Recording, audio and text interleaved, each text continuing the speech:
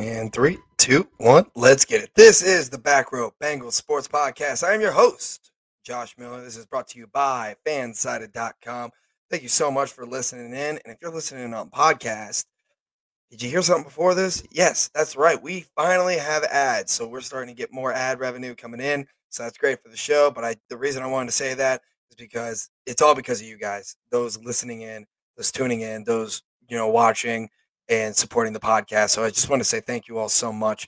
It means so much to me for all of my podcast, you know, career and continuing forward. And means so much to me. So I just want to start out on a brighter note. And because there's not much more bright we're going to get in this podcast, we're going to get a lot darker. Bengals lose 41-16 at home to the dreaded Cleveland Browns. The dogs were definitely barking in Paul Brown Stadium, and I got plenty of them right in my face. I got to say that has got to be the most annoying chant in all of sports, honestly. I think it's because more or less I'm a Bengals fan, so when I hear like barking, it's maddening to hear a grown man bark in my face. And maybe for the Browns fans, it's the Who Dey chant, so I get it. But I think personally, across all realms of sports, the Browns chant has got to be the worst. The barking is the worst, and we heard way too much of it. It's 41-16. Really, I got to say, both sides of the ball for the Bengals were terrible. Both sides, offense and defense. Offensively, I mean, yeah, Joe Burrow had himself probably one of, if not the worst game of his career. Had two interceptions. Really had no control of the offense. Uh, and a lot of it had to do with, he was getting rushed out of the pocket a good amount. His receivers weren't catching balls. He was getting frustrated, and it all was all, the whole tone of the game was set on the first interception on the first drive. If you guys remember back to the very first drive of the game, the Bengals were dominant in that drive. They were driving right down the field. The play design was pretty creative. You saw a flea flicker, which was really cool. Um, you saw, receivers making plays. You saw Joe Mixon, finding the hole. And then a throw that is incredibly dangerous. It's that 2 yard out from the 5 yard line. And Denzel Ward. I mean, hats off to him and hats off to the Browns. They played a great game and they had a great scheme against the Bengals. And basically, that scheme is basically a blueprint that the New York Jets used to beat us. And they basically pulled it out and did the same thing, which was gash us up the middle on defense and play tight on offense and force the receivers to make really hard contested plays and hard contested catches. Is what I meant to say. And I got to say that throw to, I believe it was Jamar Chase. Yes, it was. It was Jamar Chase. Was not put right on the money where it needed to be. Denzel Ward made a play, and he took it 98 yards to the house. One thing, Joe Burrow on that interception. Number one, out of all that, Joe, you cannot be tackling. You can't be tackling when you throw the interception. Get off of the field. Nobody needs you tackling out there. If you give up a touchdown, you give up a touchdown. You're much more important to this franchise than just 7 points. And I get it. He's got that competitive edge. It's what I love about him. But you can't have him making tackles on interceptions. That's just one small piece to it that I wanted to say. But other than that, the Bengals did answer back with a touchdown of their own, but the Browns got it back, and I mean they just kept their foot on the gas, and the Bengals offensively and defensively just didn't have an answer. Had zero answer for what the Browns had for them, which is really disappointing, especially coming off of a 5-2 start. I mean, 5-2. The 5-2 start was great. The win came against Baltimore. That 40 point performance that the offense had, just to watch them go out and do 16 again on their home field against a wavering Browns team that was 4-4. You could have really put the Browns away right then and there. You could have had three, you could have 3 wins in the division, but I digress. We don't. Another thing about Joe is you could tell in this game he was trying to force the ball a lot more than he usually does, especially on balls to Jamar Chase. A lot of those were tight window throws, and a lot of those, the window wasn't even there, and he's trying to force it. I understand that Jamar Chase is probably going to be a generational talent. I mean, he already is the front runner for Rookie of the Year. I would say, if he keeps going at the rate he is, he's going to be Rookie of the Year. But you can't do that in the NFL. You can't keep forcing it back to one guy, especially when you have a receiving core like we do. Um, However, the receiving core played terrible. T. Higgins had himself multiple drops, one of them being in the end zone for, game changing. Those are game changing drops. And I get it. He's young. This is only his second year, but I mean, there's a reason we drafted him. There's a reason we drafted T. Higgins. It's to make those hard contested jump balls. And you could tell that on those hard contested jump balls, he should have caught that. It may have been a 50-50 ball, but mostly it was like a 60-40 ball or a 70-30 ball in T. Higgins' favor. And plenty of times he had two hands on the ball. Got to come down with it somehow. The receiving core had a really terrible game. Tyler Boyd, 2 targets, basically non-existent. And I feel like this is becoming a theme in this Bengals offense is that Tyler Boyd has really found himself out of, the targets. You're seeing his targets get less and less. I mean, if you were just casually watching the game, you wouldn't even think he was playing. Like, you would completely forget about him. And I don't. And so when you look at a receiver not getting targeted enough, it could be one of two options. It could be one, Joe's not throwing to him, or two, he's not getting open. And usually when there's two explanations for one problem, it's probably a mix of the two. And I do think it's a mix of the two. I do think Tyler Boyd's not getting open. I'm going to be honest. I'm going to go with Joe here that Joe's going to try to find him. But he can't. And he's not, Tyler Boyd's not getting open enough. He's not doing enough for this offense. And the problem is that Tyler Boyd is not some, schmuck we picked up off the street. Tyler Boyd has shown that he can make incredible game-changing plays. He can be a factor in the game. I mean, last year, the year before that, and the year before that, he's Mr. Third Down. We need him there. And he's got to be able to get that separation. Now, a lot of that does go a little bit to play design. Not play calling, play design. We got to find a way to get him singled up, get him on a linebacker, something. Because this receiving core is way too good to not be putting up, 20, to not be averaging at least, 25 points a game, because they should be. And scoring 16 points is not going to be good enough, especially not on this offense. Offensive line, I would say, wasn't horrendous. It wasn't good. I would say Akeem Adeniji starting 100% of the snaps at right guard when, we basically thought he was probably going to be out for the year. That's really tough to just kind of plug him in there. I do agree that we shouldn't be rushing Jackson Carman out there, especially with a back issue. As you guys remember, Jackson Carman went out against the Jets with a back issue, and he was day to day. And then last week during practice, Jack Taylor said he was good to go. He didn't play, obviously, on Sunday, and I'm fine with that. I'm fine with that. If he doesn't play, we should not be rushing him out there. Jackson Carman is going to be somebody that this organization is going to probably build this offensive line around him. He's going to kind of fit in with Jonah Williams over there on the left side, and they're going to be around for a while. They're going to be some core guys, so you can't be rushing them out there, especially if it's a back problem. Back problem, I mean, for any offensive lineman or for any lineman or for any, NFL player, it's big. It's huge. Can't be rushing him back out there. So the offensive line wasn't bad. It wasn't horrendous, but it wasn't good. It's about average. And then again, so I want to look at Joe Mixon. Joe Mixon had an okay game on the ground. He wasn't lights out. He wasn't a game changer, clearly. And he wasn't, a deciding factor. And you know what? And the thing is, again, if Joe was just a consistent back and that was what he was. He was consistent. I wouldn't be having this big of a gripe with it.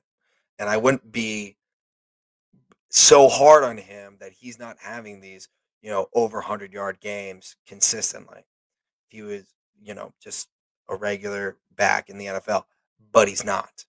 This is a guy that, has put up Pro Bowl style numbers. We've seen him be really, really good. We've seen him take the next level. So why is he not growing with the offense? We need to see more from him. We need to see basically more from the entire offense. I would say that this is the one game that play calling wasn't really that big of a problem. It was all execution and it was all play. It was all on the field. I mean, Jonah Williams did a pretty good job against Myles Garrett, but he still got through. And I gotta say, at the end of the day, the Browns defense just outplayed the Bengals offense. It looked really bad. And when we're passing the ball as much as we are, you can't be dropping the balls that you were drafted to catch. Jamar Chase was drafted to catch that downfield ball that the Bengals had late in the game that could have flipped the entire script. It was about a 20-yard pass in the fourth quarter. The game was really getting close to out of reach. But that one play could have changed all of that. And then just like that, and then momentum's a hell of a thing, especially in the NFL. That could have changed the entire game. Drop that one. T. Higgins was dropping touchdown passes. Jamar Chase dropped a touchdown pass, hit him right in the hands. And that's a real big issue. And you can't be doing that on this offense. You can't be dropping balls that you were drafted to catch.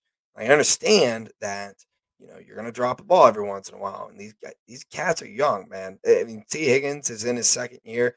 Jamar Chase is a rookie, even though he from that 5-2 stretch, he was looking like an all-pro Jerry Rice, name it now. But he lost a little bit of the edge on Sunday, and then I want to look over at T. Higgins. T. Higgins, man, he's not Jamar Chase. He's not going to beat you heavily over the top. But what he is going to do, he's going to come down with those contested balls. He's going to be stronger than the cornerback. Did not show that on Sunday. Was not enough on Sunday. I'm sorry if my voice is still a little gone. I'm trying. If you heard me yesterday on Strawberry Ice with him and Cap, my voice was really, really gone. It's kind of coming back. It's getting there. Hopefully by tomorrow or Thursday, I should be good to go. But can't be dropping him like that. And then, Jamar Chase had a really bad fumble in a really bad spot on the field. And the turnovers killed us, where Joe Burrow had 2 interceptions. And those interceptions came off of him trying to force the ball. So let's talk about the interceptions here for a little bit. Joe Burrow is currently tied with the NFL highest with Zach Wilson with 11 interceptions. Now, Joe Burrow, a lot of those interceptions are coming from him trying to make plays and trying to take chances and throwing risky balls. Get that. That is what I want my quarterback to do, is to take risk and take chances. And a lot of that has resulted in some really magical plays over this year. I can remember the end to the first half against Green Bay, where he just chucked it up down the field. And let's be honest, the corner for Green Bay was a split second away from picking that ball off, but it fit right into the window.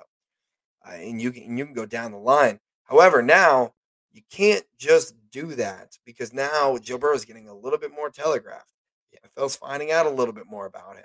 That's okay. It's what was going to happen. It is what it is. But now you have to adjust to that. You can't be taking some reckless chances, especially with the way that the defense performed.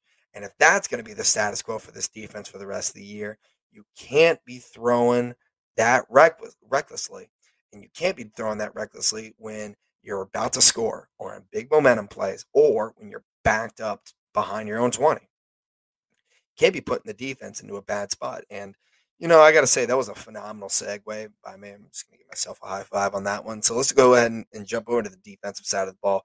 I got to tell you, they couldn't stop a nosebleed. At the running defense, which is something that I thought, not even that I thought, like this was a fact. This Bengals running defense was probably the best part about their team over the past 7 to 8 weeks. They were able to stop up Dalvin Cook. They were able to stop up Aaron Jones, barring a 60-yard run at the end of, I believe it was, in overtime. It was in overtime. But barring that, they were able to stop him for under 100. And I was thinking, okay, we can do that against Dalvin Cook. We can do that against Aaron Jones. We can do that against Nick Chubb. Obviously, I was wrong. The defensive scheme that we saw was incredibly interesting. You could see a lot of, they just opened. The line opened like the freaking Red Sea. It really did. And again, hats off to the Browns and the Browns offensive line for having a great day because they really did. Nick Chubb was a beast. I mean, he is what he is. Nick Chubb's a beast, and we're going to be facing him for quite a while, especially we're definitely for the rest of the year. We got him one more time in Cleveland. You can't be so backed up, and the defensive scheme can't be, we're going to come up and make plays like we're going to have the linebackers come up and make an open field tackle on Nick Chubb when they can't tackle. And we saw that last week against the Jets. We saw a problem with tackling, especially on first contact. You got to be able to bring these guys down. You can't give them a second chance at making a play. And that's exactly what the Bengals did. When you don't tackle them immediately and you don't tackle them right away, you don't have the ability to come up, or you don't have the ability to come up and make a play, make an open field tackle. Then guess what? We're not going to be able to stop anybody. And they're going to just keep getting these second chances. And when you get these second chances and the yards after the first contact and the yards after the first tackle, whatever it was, you're not going to be able to win. You're not going to be able to win. And let's take a look at this defense here. Let's take a look at something expectation-wise. And this is something that has been so huge, especially with this Bengals team this year. And I got to say, I mean, a lot of it with the Bearcats this year. Let's talk about expectation.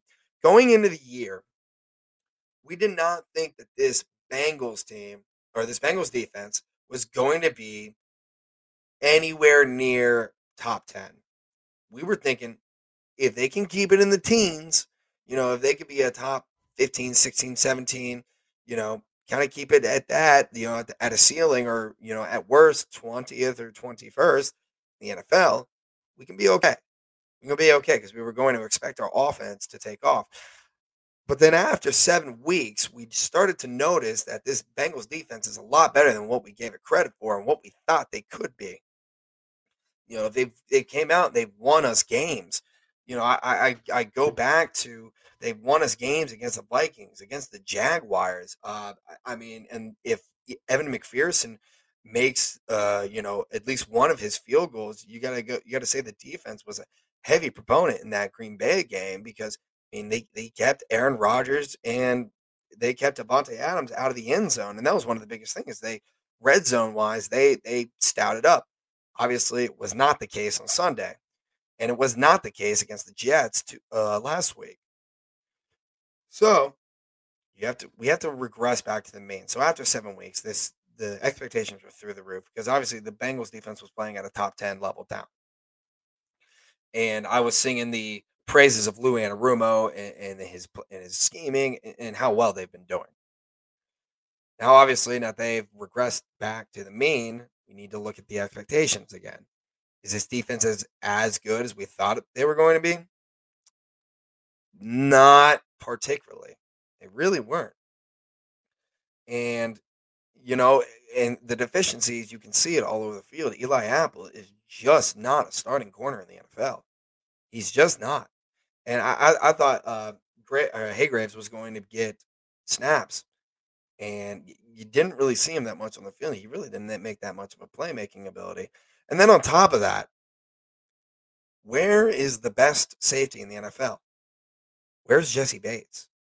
He's had one interception this year, and that was against the Jets. Where is he at? This defense has not been able to create the turnovers that we've needed to win ball games, such as against the Jets, against the Browns, something that we need to flip the script. Jesse Bates is not playing at the best in the NFL level talent. I mean, he's out there and you don't really hear his name, and as a corner or as a safety, that's good, but he's not playmaking anything. I wouldn't say Tony Pike made it Mo Egger made a great comment today when I was listening to him from the Tony and Mo football show, which James Rapine was in for on Monday. He said, we don't really have a Jamar Chase on defense. And that kind of stuck with me because Jesse Bates was supposed to be that. He was supposed to be that elite level talent, that playmaker, that one player that could change a game by just himself. We don't really have that now. We haven't really seen it. I mean, Trey Anderson has been really good for us, but I mean, he's not a Jamar Chase of the defense. He's really not. DJ Reed has been really good. Same thing. We got a good defense. We got good players. We have elite players, but we have not been playing like elite players. Jesse Bates has not been playing like an elite player. He's not been playing like a guy that deserves elite level money, which is what he's been asking for, and he hasn't been playing like it. You know what? Honestly, if you look at it, it definitely hurts to say it. It really does. It hurts to say it, but it's Jesse Bates is kind of proving the front office right with not signing him immediately. The stock is kind of decreased. Now, I want everything in the world for the front office to be wrong that we haven't signed him, and I want Jesse Bates to show up, but he hasn't. He hasn't been playing to that level that we need him to be. Got an inch of my nose here. We'll put the ad break in there. 21 minutes. So anyway, but I mean, overall, the defense just played terrible, and they were gashed all day. Just couldn't tackle. And then I want to go to somebody that I still think that this Bengals defense can be really good, and I still think a lot of the players on there can be really good and elite. One of those guys is Logan Wilson. I had high hopes for him going into this year. I still do. This dude is still a really, really good NFL linebacker. He's got a lot of room for growth. It's only his second year. A lot of these guys, they're really new. They're very, very new.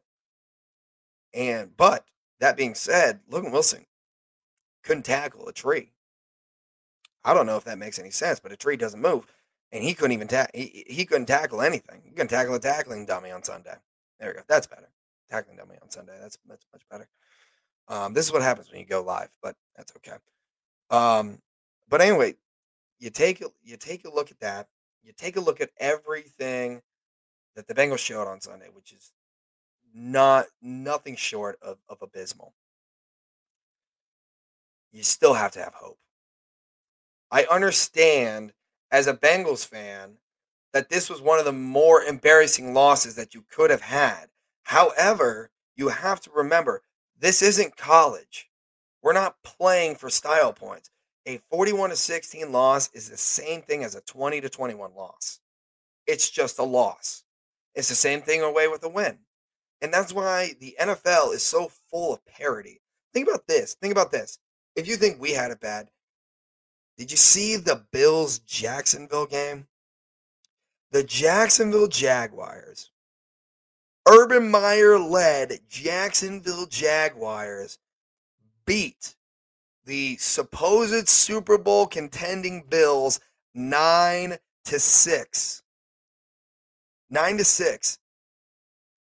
People were saying Josh Allen should already be in the Hall of Fame. I got to tell you what, Josh Allen didn't look like a Hall of Fame quarterback when his offense is only putting up 6 freaking points to Jacksonville. Now, to be fair, that does make our Thursday night win look a lot better, but I digress. You got to have hope for this team. You got to keep your belief in them. Think about this. Over the past 7 weeks, so let's just erase this Browns loss. Let's erase the Jets loss. So let's look at that 5-2 record. Let's look at their 2 losses. One of their losses was in basically, I would like to call it the meme game of the year, because it was a meme. It really was. When they played the Green Bay Packers. And the Packers are a great team. They're a great team. And the Bengals have plenty of opportunity to win. Then you look at their other loss, which is the Chicago Bears. It was away. Nothing was going for them at that time. But they still had a chance to win at the end of the game. They were still in it. And that Bears team should have beat Pittsburgh last night on Monday Night Football, barring an absolutely abysmal showing by the NFL officiating crew. I mean, my God. I don't understand this taunting rule, and I don't think anybody else does. And I gotta tell you, I don't. Everyone wants to blame the refs for it, and trust me, valid, and they should be. Where's the NFLPA? Where's the Players Association saying this is ridiculous? This is costing teams wins. This is costing players reputations. Where are they? They're nowhere to be found. It's ridiculous. But anyway, I digress. So, anyway, that 5-2, you have wins over Baltimore at Baltimore. You got a win over Pittsburgh at Pittsburgh. You've exercised the demon of prime time. You probably did that last year when we beat Pittsburgh, but you did it again this year against the Jaguars, who just beat the Buffalo Bills. Let's say that again. The Jacksonville Jaguars beat the Buffalo Bills. It's a week-to-week league. Anybody can beat anybody. And you know what? I don't have the Browns schedule in front of me, but I gotta say, whoever they're playing, I'm gonna bet the other team. I think the Browns are coming. I mean, it's like it's an emotional loss. The same way when the Bengals just beat the Ravens by, however many points. I believe the final score was 41-17. Then they lose to the Jets in a game where we had an 11-point lead with 7 minutes left. There's parity. And there's a lot of people online, a lot of Bengals fans online saying that this season is done. That this season, that the Bengals aren't that good, and this is what we thought, and all of that just bull crap. This is 2 weeks in the NFL. They just had 7 weeks of great football. And now we're going to judge them off the past 2 weeks? That's not fair. It's not fair. I'm not going to judge this Bengals team off the past 2 weeks. Yeah, they played horrible. But think about this. I'm going to play optimistic Bengals fan. And that's what I am. Because as a Cincinnati fan, there's just no point to be as negative as we are. Anyway, 5-4. We're heading into the bye. You're 2-1 in the AFC North. You may be in last place. You're 2-1. You're the only team in the AFC North that can control their own destiny right now. Cleveland has a loss to Pittsburgh. The Ravens lost to the Bengals.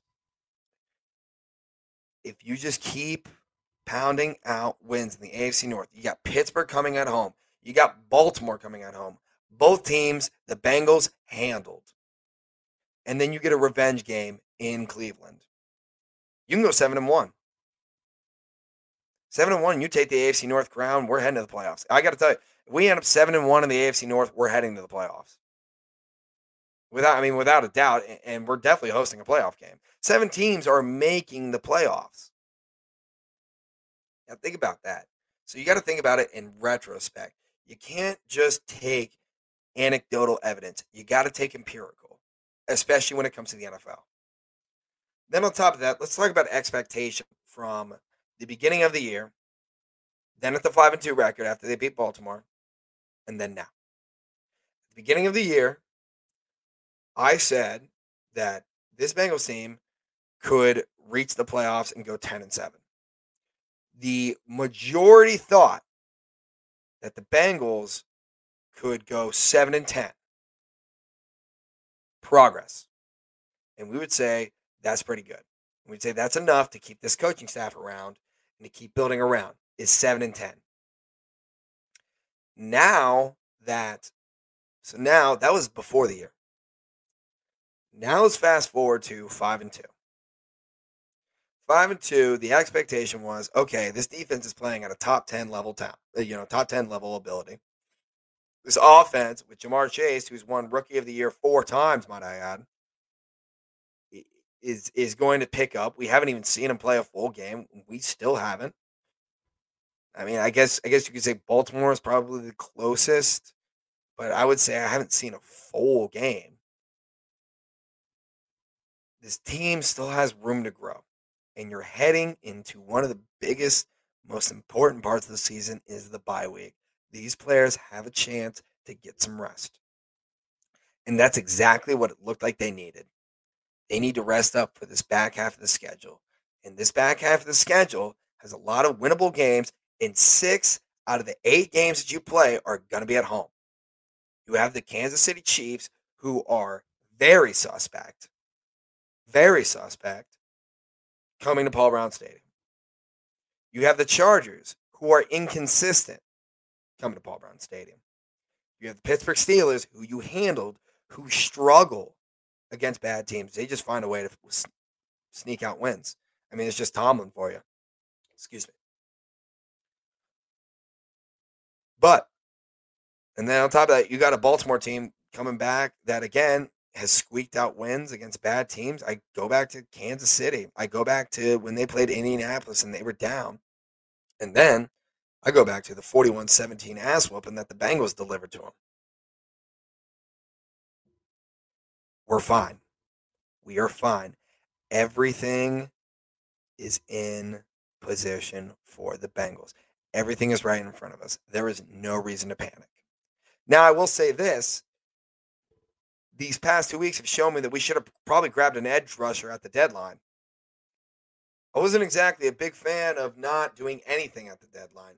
And I understand the Bengals don't grab at the deadline. I understand that completely. Get it. However, this Bengals team, or this Bengals front office, has shown that they are willing to change and that they have changed, going after free agency, taking chances in the draft. Chance was Jamar Chase, and look, worked out. Nailing drafts. 2 years in a row, they've had really good drafts. I thought this year they would be the change, but it wasn't. And now we're seeing it because the pass rush still isn't there. We really could have used an edge rusher. That being said, if you would have told me at the beginning of the season, and probably every single Bengals fan, you have the chance to go 5-4. You are 2 of those wins are going to be against Baltimore, at Baltimore, against Pittsburgh, in Pittsburgh. You're going to be 2-1 in the division, and that's you heading into the bye. Sign me up. Sign me up for that. Sign me up. I'm there. This Bengals team, and you can see it, the connection in the locker room is good enough to keep this team hanging around, to keep this team in constant contention. It says we're 10th in the AFC, but I got to tell you, there's not a single AFC team that I can point to and be like, yep, they're going to win the Super Bowl. Or, yep, they're going to make it to the AFC Championship game. Not a single one.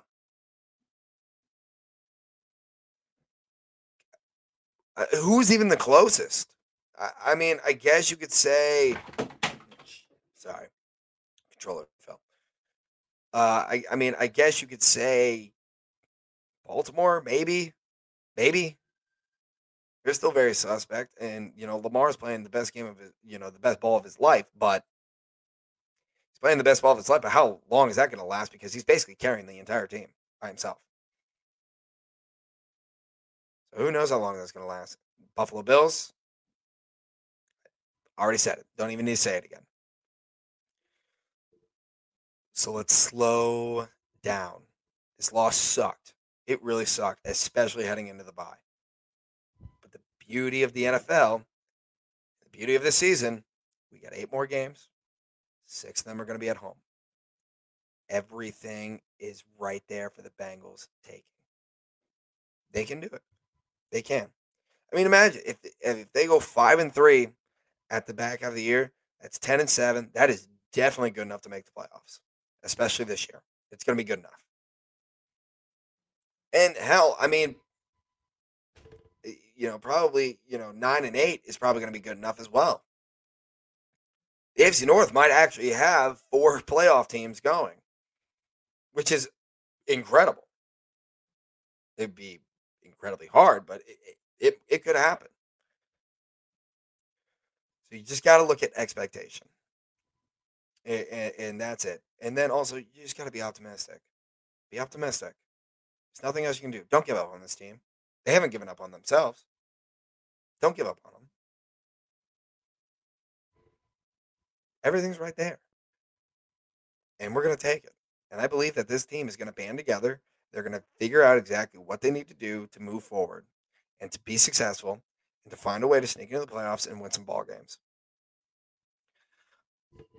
So that we are running at about 35 minutes now. That was a great show. I really appreciate anybody that's been watching, or if you're listening later, I really, really appreciate it. Thank you so much.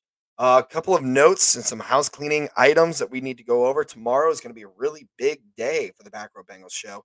So at noon tomorrow, we are going to have special guest Mo Ager on. Mo's been basically with me my entire podcasting career ever since I've been, probably a freshman or sophomore at the University of Cincinnati, all the way up to right now.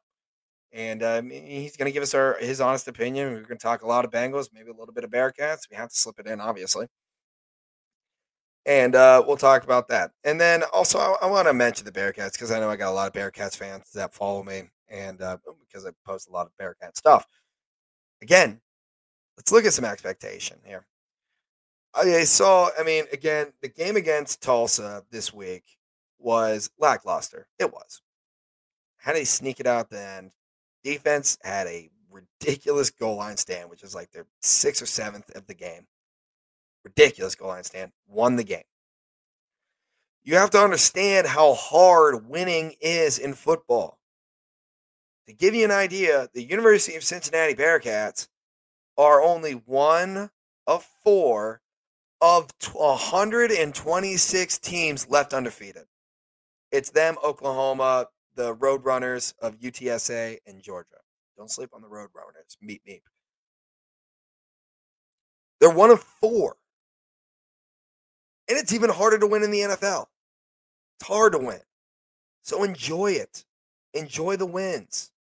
Enjoy the ride. Sometimes you're going to win it ugly. And by the way, College Game Day, what a scene. What a scene. I mean, absolutely incredible. You just showed, the entire city of Cincinnati showed that when you put a winning product on the field, we will come and show out and give all of our appreciation. I was there at College Game Day. I left the Clifton house I was staying at. I was staying with a buddy. Stayed on there Friday. So we woke up at like 4 on Saturday. Left the house at like 4:30 to get there at 5 to get in line. The line was backed out all the way from McMicken, the common area where game day was held, all the way back past TUC, past all the way down that winding path all the way back to Nippert. Absolutely nuts. Absolutely insane. There had to be over 1,000 people in line just right then and there. Now, we made the executive decision to stand right behind the pit, which was a great idea because we were front row center, got on TV a couple of times. You saw your boy out there. I was looking pretty. Had no voice whatsoever. But just it was just constantly yelling, and we were constantly chanting and just giving so much love and appreciation. It was really incredible. Keep that same love and energy even when your teams aren't doing as well. And you want to talk about love and energy and keeping up with the team? The University of Cincinnati Bearcats are 9-0. 9-0. They're thickly into the college football playoff, ranking, or they're in the hunt. They're going to be in the hunt. Michigan State already lost. More chaos is going to continue to happen. Just win. And enjoy the win. And be happy that we're winning. Be happy that you're winning. Because we all have been around a lot of losing football. It's time to enjoy it. It's time to enjoy the winning. It's time to enjoy being good in the playoff hunt. Because say, okay, here, we need this team to lose, or we need this team to lose. It's fun. It's awesome. It's great. Because if you keep picking apart wins, you're going to strip away the joy that you would have, that you will have winning. So that's my final thoughts on it. So tomorrow, we have a really packed show day tomorrow. We have Mo Ager at noon tomorrow. We got a noon kickoff with Mo. And then at 7 o'clock, we're going to do the special edition, the CFP show with me and my brother Brian. And we're going to talk about the new rankings that are going to come out in about 20 minutes. We're going to talk about what that means for the University of Cincinnati Bearcats. Should be fun. A new article is going to be coming out from me onto Stripe Hype, which is really cool. I forgot to mention, I'm going to be writing for Stripe Hype. From now, just got this position not too long ago. It's going to be a lot of fun, and I'm going to bring a lot of optimism, and hopefully you guys like reading what I write down. So should be fun. Thank you all so much for listening. I will see you all tomorrow. Please tune in. Let's have a really good showing like we did for College Game Day. Hold the optimism. Hold the positivity. Let's have a great show tomorrow, and I'll see you guys later. All right. See ya. Hooday. Peace.